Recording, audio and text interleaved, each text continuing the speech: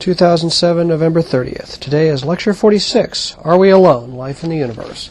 This is the final lecture in the Autumn Quarter 2007 class. Well, today's the last lecture of the class. We've had 46 lectures. To give you the basic stat shot for this class, to give you some idea of just how much material we have been through, this is my notebook, which contains paper copies. Well, there's also the tests and stuff. Paper copies of all the slides that I show in class, 6 per page, double-sided. An approximate count is that there have been 1,012, make it between 1,000 and 1,030 separate PowerPoint slides have been put up at various times in this class. That when you consider that the average recording length of the podcast is approximately 42 minutes, that constitutes something like 36 hours of continuously me talking, or about a day and a half of nonstop jawing. We've covered everything from the beginnings of mankind's beginnings to understand the universe and the basic motions we can see in the sky. And now we're about to address one of the most interesting questions of the 21st century. But then again, it was also one of the most interesting questions of the late 20th century as well.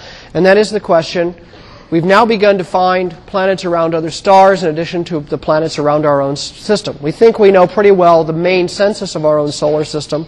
And we've begun to find that there are now literally hundreds of planets around hundreds of stars in nearby and very distant space. And searches are showing so many now that we're beginning to basically no longer get interested in, oh boy, we found another planet, yippee, make a mark on the wall. We now are beginning to ask interesting questions. Trends in properties are beginning to show up. We're starting to see correlations among these that are starting to inform what we know about planetary formation.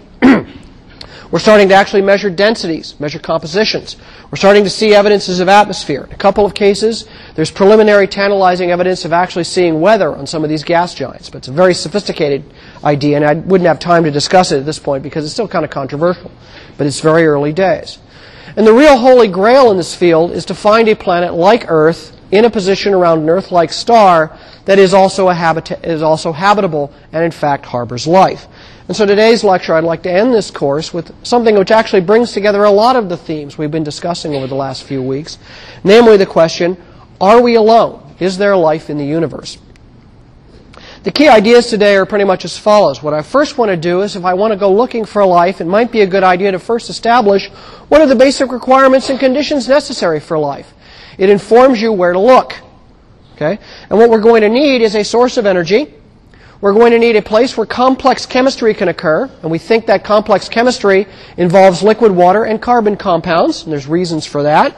And it requires a benign environment, which will turn out to be fairly low ultraviolet radiation environment.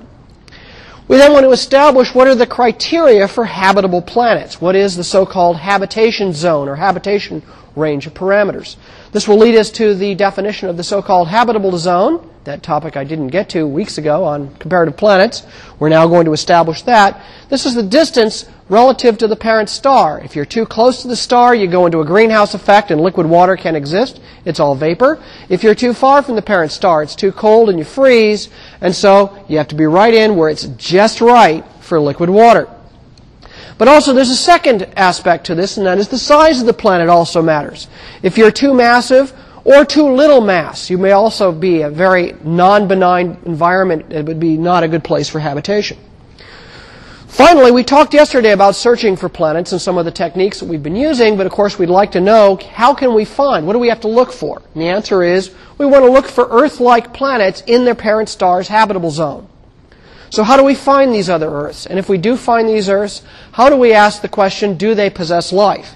And that actually comes down to a scientifically addressable question of something we call spectroscopic biomarkers. A measurement, a quantitative measurement we can make that says, here be life, yes or no. So today's topic is there life around other stars? Now, before I do that, I thought I'd do something a little different today. Let's do a quick opinion poll. Question number 1 in the opinion poll. Yeah, your favorite, the 5-point Likert scale.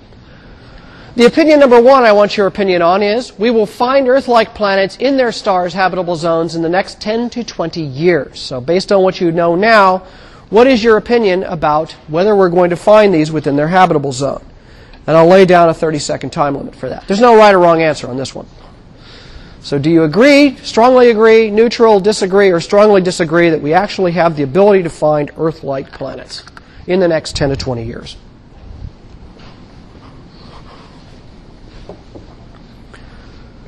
I'll give you about 10 seconds to lay down your answer for that.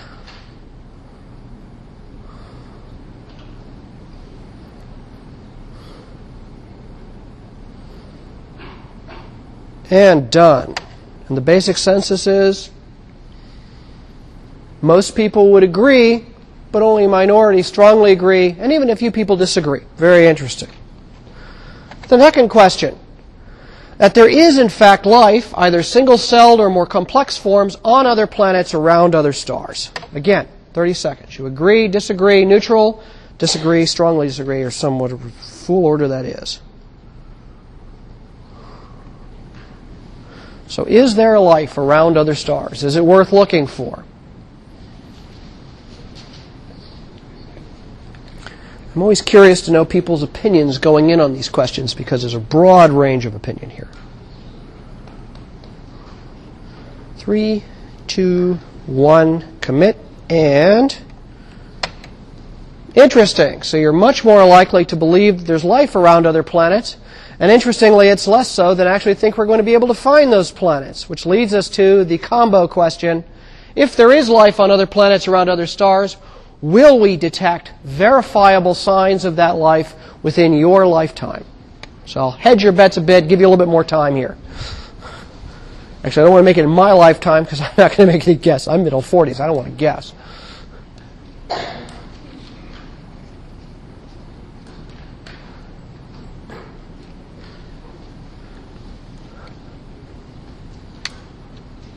And 15 seconds here.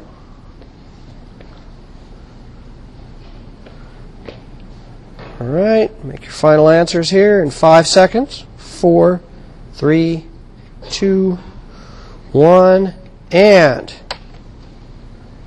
all over the map. Very interesting. Well, with this lecture, I hope we'll begin to probe and see if perhaps you change your mind by the end. Let's talk a little bit about what we mean by life. What are the basic requirements for life? Well, the first basic requirement for life is a source of energy. There's twofold reasons why I would think a source of energy is important. One of them is it has to be warm enough in your environment for liquid water to exist. Now, maybe we can relax that and say, well, maybe if we want to get crazy, maybe liquid methane is also a possibility. Now, that's like we find on the moon Titan. So maybe we're being a little bit too provincial by thinking liquid water is necessary. Remember, liquid methane plays the same role on Titan that liquid water plays on the Earth. So maybe we can loosen this question, a restriction a bit. The second thing we need energy for is energy is needed to fuel chemical reactions. You can't have chemical reactions go on, if you will, in an energy vacuum. You've got to have some source of energy for those reactions to occur in. All the reactions of life, what we call metabolism, require a source of energy of some kind. Plants need, for example, sunlight and so forth, or warmth for certain types of bacteria that would die if you freeze them. We also know that life is a matter of very complex chemistry. Okay, we'll ignore the metaphysical ideas of life. The basic chemistry of life is not simple chemistry. Biochemistry is fairly complex carbon chemistry. We know that carbon chemistry is going to require chemistry involving elements heavier than hydrogen and helium in abundance, and that you're going to need to use carbon as a fundamental building block. There are very few classes of molecules that have the right kind of energetic properties that allow them to be used as in the kinds of processes that are required for life. And so as a consequence, we think that carbon chemistry turns out to be one of the most important of these. Protection from harmful ultraviolet radiation is another requirement for life to exist. For example, ultraviolet light tends to hit organic molecules and cause them to break up. Organic molecules are supremely sensitive to ultraviolet radiation. Life, as we understand life, meaning DNA, RNA types of things, can be very strongly damaged by ultraviolet light. Either you can get so much ultraviolet radiation that it causes so many mutations that you basically shut down or put brick walls in the way of evolution of anything more complex than a single-celled organism. Now, the ways in which you can protect from ultraviolet light is you can have an ozone layer in your atmosphere. But notice that the ozone layer in the atmosphere of our Earth only formed from photolytic conversion of oxygen molecules into ozone. So the ozone layer came after the emergence of life, which produced oxygen. So there must have been other ways of protecting. One of them is the life could emerge underwater. Water is a very good shield for ultraviolet radiation, certainly below the surface layers. Or you can emerge underground. There are classes of bacteria that live underground in the earth that die almost immediately on exposure to sunlight. So the earth ground can be a very strong way of protecting life from ultraviolet radiation from the parent star. So certainly these are three main basic requirements we think we need. We need to be warm enough for liquid water, we need to have enough of the elements around for carbon and oxygen chemistry, and we need to have protection from ultraviolet radiation so that much more complex life can begin to emerge. Complex life is bigger and more fragile in many ways when it gets going. Well, certainly if you simply looked around this room or looked around the buildings out here, you would think life was pretty fragile. But in fact, you know what? Life is really tough. Life is amazingly tough. Almost every single nook and cranny on this planet is packed with life everywhere we look, including places that people would have sworn on their mother's grave you would never find life. We have found life in abundance. Two examples of how extreme it can get is dark life, for example. Dark life are bacteria that actually live many kilometers below the ground or deep inside of polar ice. They've never, ever seen the sun. Some of those bacteria have never seen the sun during their entire millions of years of evolution. And yet there they are in the heat and pressure of the earth or in frozen water. There actually are certain types of organisms that have been found surviving deep in polar ice. They're called cryobacteria. There's also hot life. These are examples of what are known as generically a class of objects called extremophiles, things that love the extreme. That's not just simply punk kids on Mountain Dew. Even bacteria love the extreme. There are microbes called thermophiles. They can actually live in a place here. This is Great Prismatic Spring in Yellowstone National Park. It's water just about at the boiling point. The temperature is just about the point where this water is boiling all the time, and yet inside that water is thriving thermobacteria. That's what these little guys are here. These are the bacteria that are found here in Great Prismatic Springs. In the deep ocean, under tremendous pressure, next to volcanic vents called black smokers, they find large colonies of Pompeii worms. These things are living in water at a temperature near 35 degrees Celsius. This stuff is so hot all the time. 80 degrees Celsius. It's just shy of boiling under extremely high pressure. They live symbiotically with thermophilic bacteria. So life is able to get a foothold wherever there's liquid water, complex carbon chemistry, and ultraviolet radiation.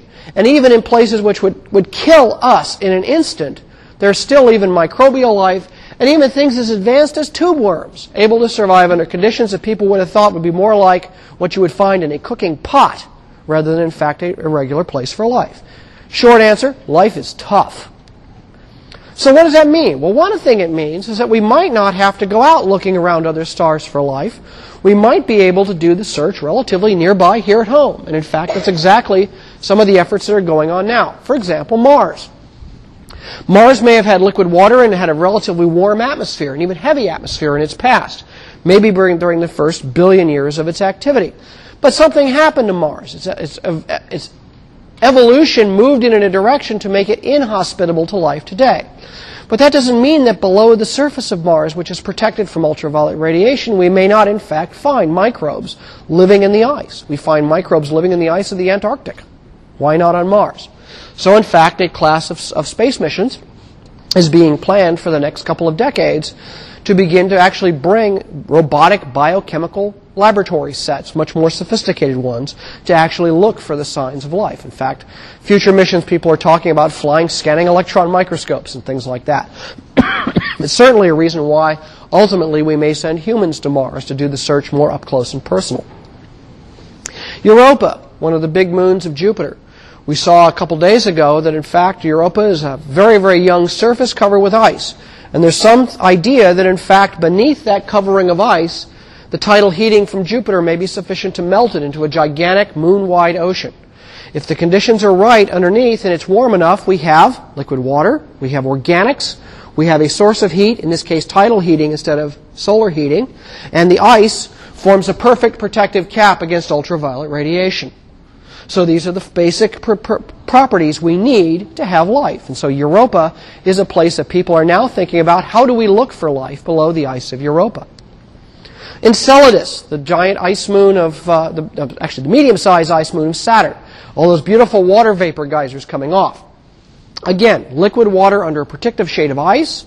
There are signs of organic molecules in the material coming out of the water geysers, and there is a source of heat in this case, tidal heating and resonant squeeze and stretch heating from the gravitational interactions with the other moons, particularly the moon Mimas. So Enceladus, quite surprising in the last couple of years, has entered into places in our solar system we might look for life. Finally, people have even suggested that the moon Titan may be a place to look for life. It has methane chemistry instead of carbon-water chemistry and very complex organic compounds. It's got an atmosphere, which is able to protect it from ultraviolet radiation. Okay, it's ridiculously cold, but it's got a young surface, which means it's geologically active. So maybe there is a form of life here, but maybe we've got to relax our ideas about water-based life and think about liquid methane-based life. No one knows how that could work, but it's not completely crazy according to the biochemists. So each of these four environments satisfy all or most of the basic requirements we think are necessary for life. So they're places where we can look. And people are thinking in every single case about how we could go to these worlds, either robotically or, in the case of Mars, in person, and actually carry out the search. We don't have answers yet, but we have tantalizing clues that these are the right places to look. Well, let's look more provincially at our idea of life. What we really like is, bacteria are kind of boring. You can't actually carry on a conversation with a bacterium, at least not a very enlightening conversation. So what we'd really like to do is ask the question of what if we wanted to find life that's more like what we are, very complex, high-order life, perhaps even someday intelligent life. So what we really want to do is take a somewhat provincial line on this and say, what if we wanted to find another Earth with Earth-like conditions? And maybe we weren't sufficiently interested in it that we wanted to actually find new life there. Maybe we were more selfish and we wanted to go live there ourselves because we're trashing this one. Who knows? Lots of reasons why. So let's look at this idea in more detail. Excuse me. We need to understand what it is that makes the Earth habitable, but Venus and Mars are not, at least certainly for life like you and me. Let's play the following little thought experiment. Let's take the Earth and move it closer to the Sun. As I move the Earth closer to the Sun, the amount of sunlight I receive per square meter begins to increase. As I receive more sunlight, that goes into more atmospheric heating. And as we saw when we talked about comparative atmospheres of the terrestrial planets, if you run the temperature up too much, you actually can trigger what's called a runaway greenhouse effect, in which water, which is normally liquid on the Earth, actually goes mostly into water vapor. Water vapor is a very strong greenhouse gas. It has very, very deep absorption lines in the infrared, and it will begin to cause the atmosphere to superheat, and it goes into a thermal runaway process. This is exactly what happened to Venus. Well, it turns out if you do the calculation, depending upon how you think a runaway greenhouse effect is triggered, you would have to move the Earth from 1 astronomical unit to between 0.84 and 0.95 astronomical units. That's the point. It's not much closer than we are now, where thermal heating would actually cause a runaway greenhouse in the atmosphere, and the Earth would essentially become like Venus in that circumstance. Let's go the other way. What if we move the Earth further from the Sun? As I go further from the Sun, I'm further from the sunlight, I get colder. Eventually what happens is the temperature begins to decrease. When I get the Earth out between 1.4 and 1.5 astronomical units, the Earth's equilibrium temperature would drop to the point that liquid water, would begin to freeze solid at 1 atmospheric pressure. So in that circumstance, I would run into the problem that I'd begin to shut down liquid water chemistry because I'd begin to lock up all my liquid water and frozen. So I would basically freeze the Earth if I moved it between 1.4 and 1.5 AUs out. In other words, I would end up with something referred to generically as snowball Earth.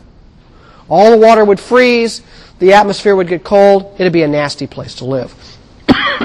Notice that the inside limit of how close we can move the Earth is not too different from the current orbit of Venus, a little over 0.8 astronomical units, but that 1.4 to 1.5 spans the orbit of Mars, where Mars is today. In fact, if we use this to define what's called the habitable zone, we find a rather interesting fact.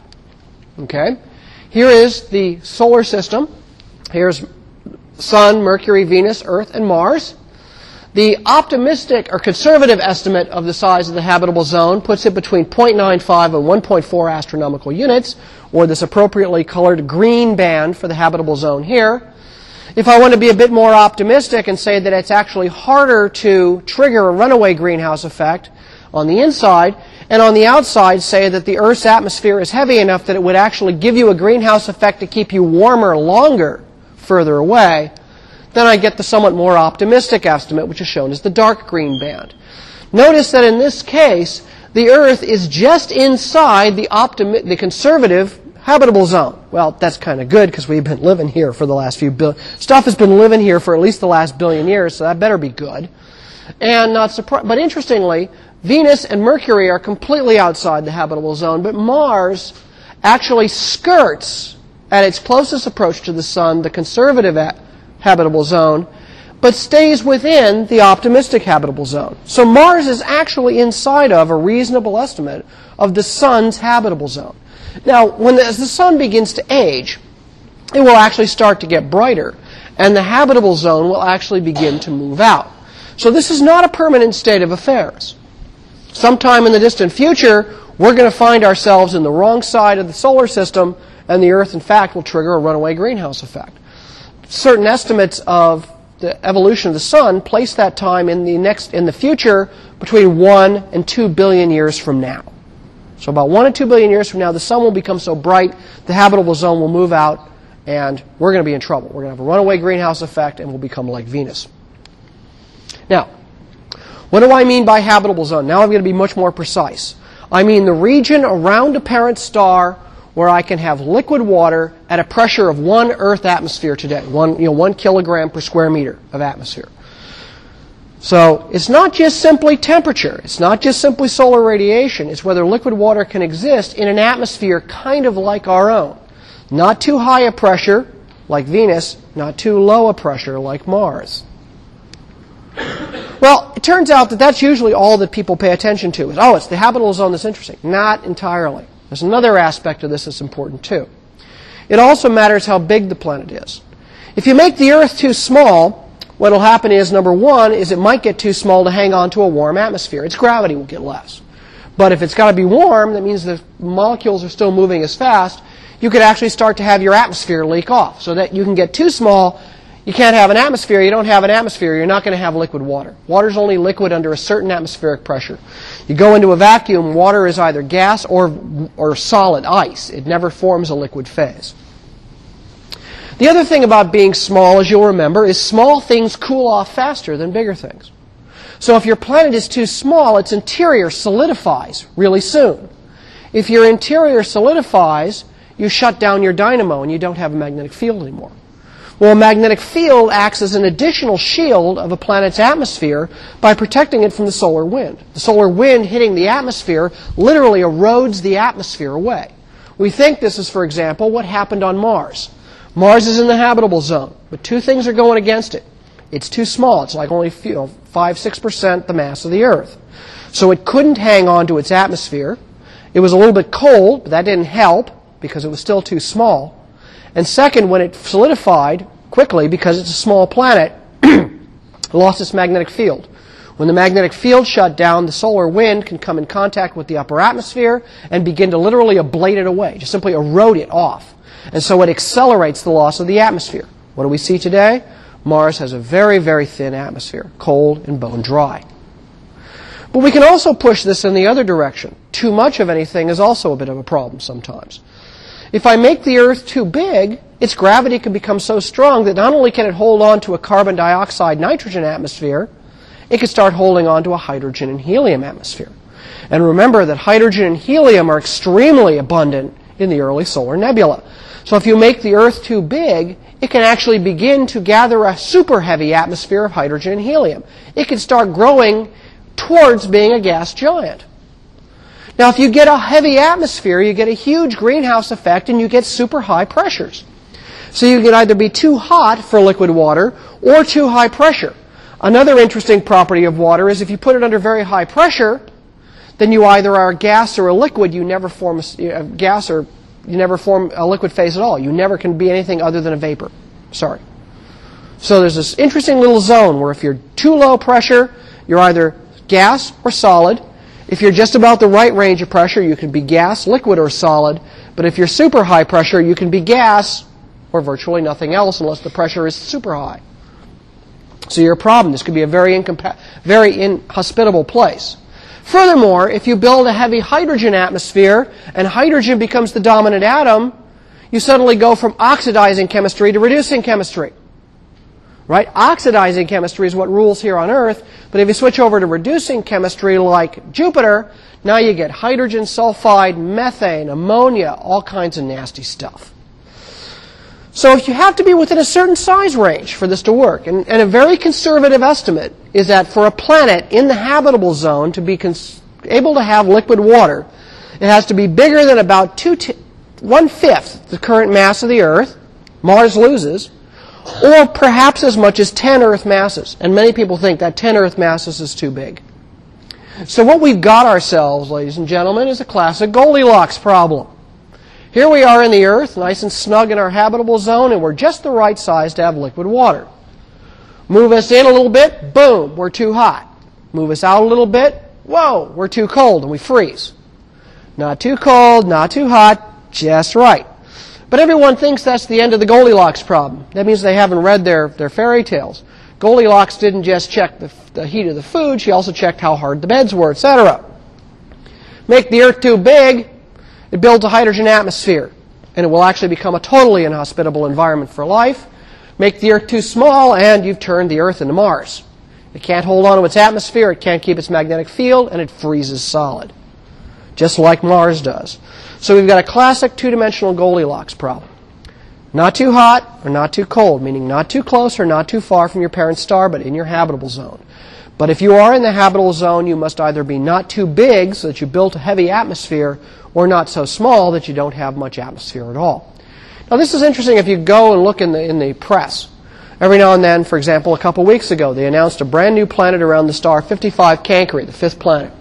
And immediately, these guys started saying, well, you know, this is in the habitable zone, so therefore there's probably liquid water. Every time I read that, it always seems to come from the same view. These guys are astronomers. They should know. I just want to reach through the TV and grab the person and shake them and say, but your planet's too damn big. It's a gas giant. There's no liquid water there, you moron. You know, you should know better. So far, we have found no small planets inside their habitable zones. All the planets we found in the habitable zones turn out to be gas giants. Sure, liquid water could exist if you had an Earth there. Then they could sort of weasel out and say, well, maybe there's an Earth-sized moon, you know. And you say, yeah, then you're getting special pleading. Doesn't work. Here's a scientific way of looking at it. Remember this picture? I told you we've been looking at this picture. I couldn't resist one more time. Mass of a planet versus semi-major axis. The requirement that you be big enough to hold on to an atmosphere, now taking into account how far you are from the sun, which also factors in your surface temperature, excludes anything that falls in this gray band here. Oh, good. Well, Venus, Earth, and Mars, and Jupiter, Saturn, Uranus, and Neptune, and Eris can in fact have atmospheres. Oh, look, Titan has an atmosphere. Triton and Pluto are just on the edge. Just as advertised, ladies and gentlemen. These have atmospheres, these do not. But there's a different aspect of it. You can't be too big, or you build a heavy atmosphere. So things like Jupiter, Saturn, Uranus, and Neptune, anything in this upper band, are also excluded from being possibly liquid water and life-bearing because they're too heavy. This yellow band, below about 0.2 to 0.3 times the mass of the Earth, your interior solidifies, and so you never have a magnetic field, and you're too small to have good conditions for an atmosphere. So you can see now this excludes a huge band of places, with all probably having, unless there's an exceptional physics going on like tidal heating, which I'll ignore, these guys should all be solidified and geologically inactive. Geologic activity seems to be an important requirement for the conditions of life. Finally, you need to be in a place where liquid water exists, and we just got through showing that that habitable zone, here appropriately drawn in green, is a very, very narrow strip of the solar system. So here's a map of our entire solar system. And if we wanted to say, where would you be able to be to live, it's a little tiny part of possible parameter space for planets. Not too close, not too far, not too big, not too small.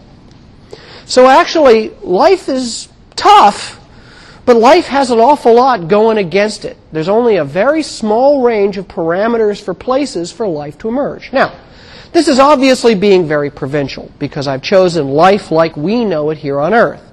Well, there's a good reason for that. We know there is life here on Earth. It's the only place in the universe we know so far where there is life. So if we wanted to look for life like ours, this apparently is the restriction zone. Now, that isn't to say that Europa, which is here, or Titan, which is here, or even Mars, which is here, they're right on the margins in various ways. Maybe the heat here, this habitable zone is entirely defined by all your heat comes from the sun. What if you could find heat some other way? Like, for example, tides, in the case of Titan or Europa or Enceladus.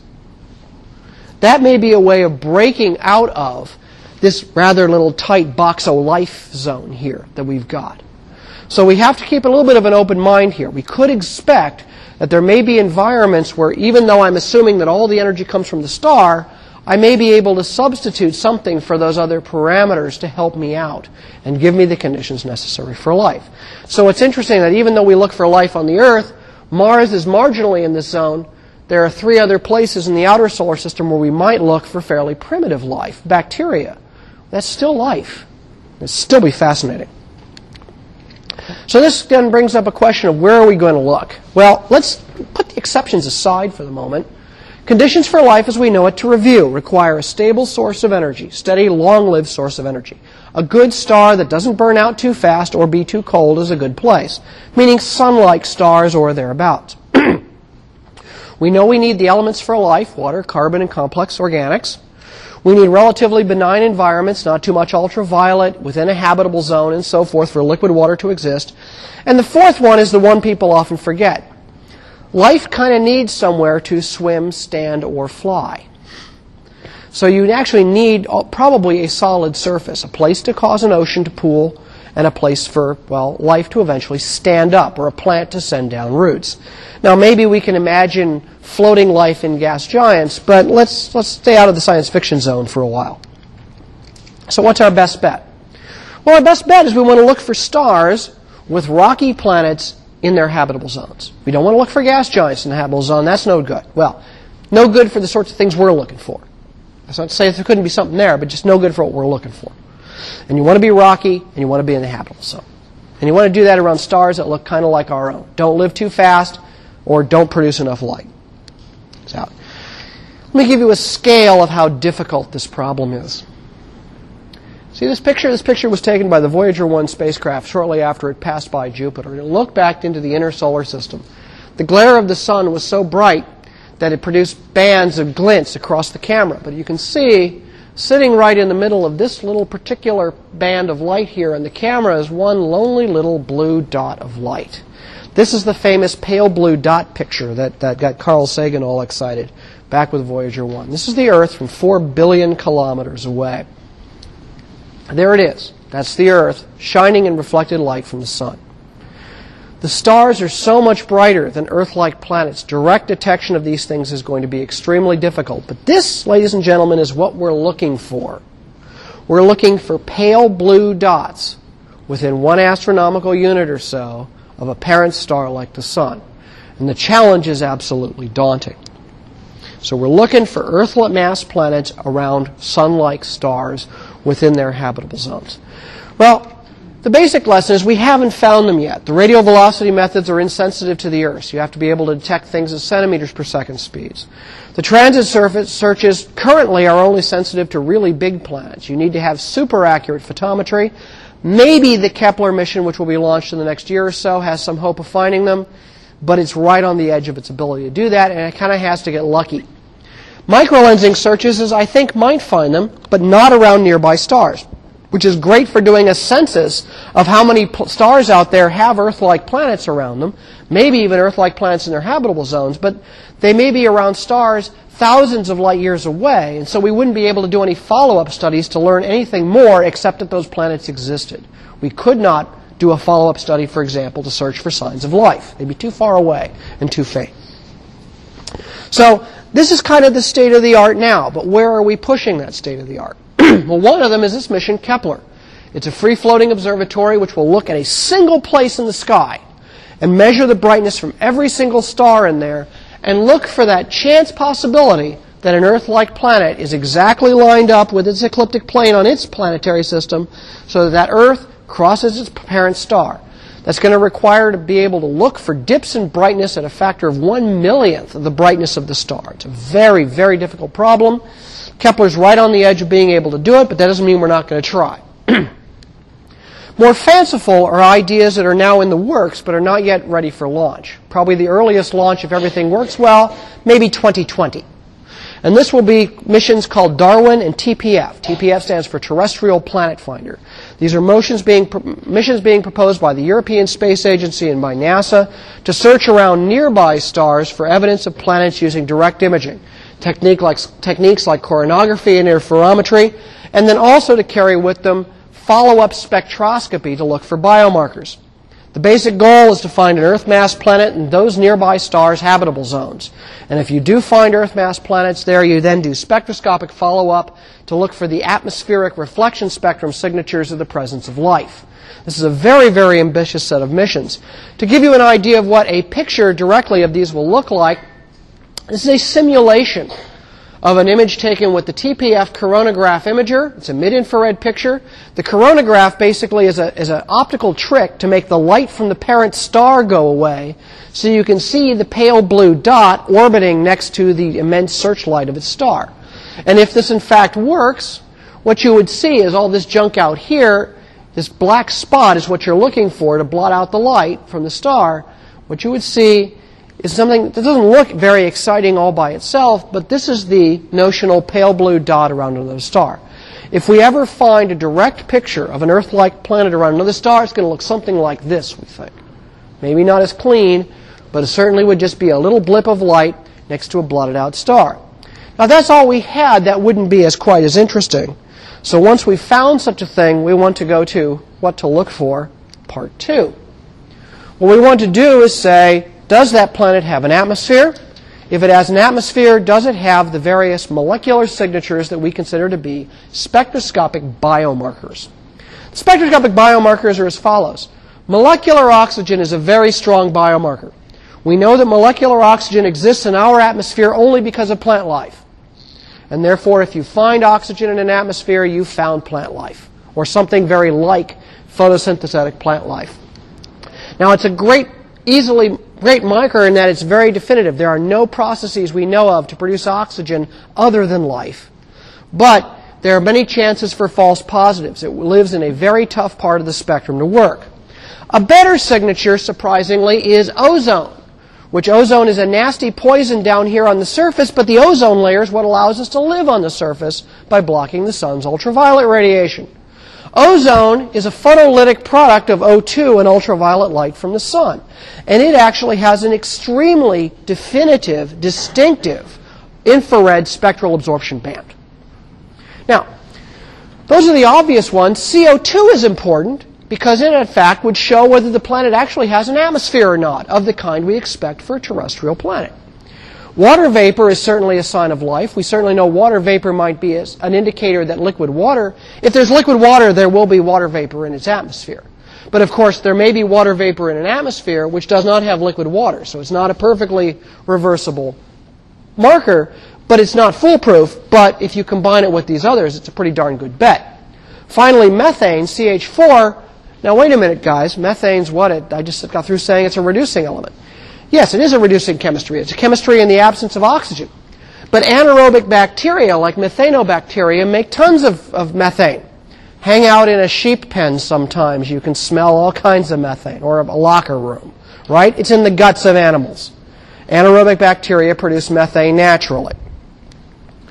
So, what we're looking for is spectroscopic absorption lines of water, ozone, or molecular oxygen, which can be very strong, ozone, water vapor, and even vegetation. There's something called the red edge. Chlorophyll becomes very reflective in the near infrared. It's how plants keep cool in full sunlight. So we might be able to see the red edge. This is the spectrum of the Earth in reflected sunlight. And we can see oxygen, water vapor, and even a little bit of a bump of the red edge. So it is possible to tell that the Earth has life by taking a spectrum of it from another planet. Here's a contrast for Venus too hot, Mars too cold, and Earth. All of them have CO2. All three got atmospheres, but only the Earth has water vapor and ozone. We see a little bit of water vapor in Venus and a little bit of water vapor in Mars, but no ozone, no appreciable ozone. So it's a very strong biomarker, ozone. Methane. We go from the prebiotic Earth, the simulated spectrum with no methane, and you suddenly add 1% methane, and bang, you get a gigantic absorption feature.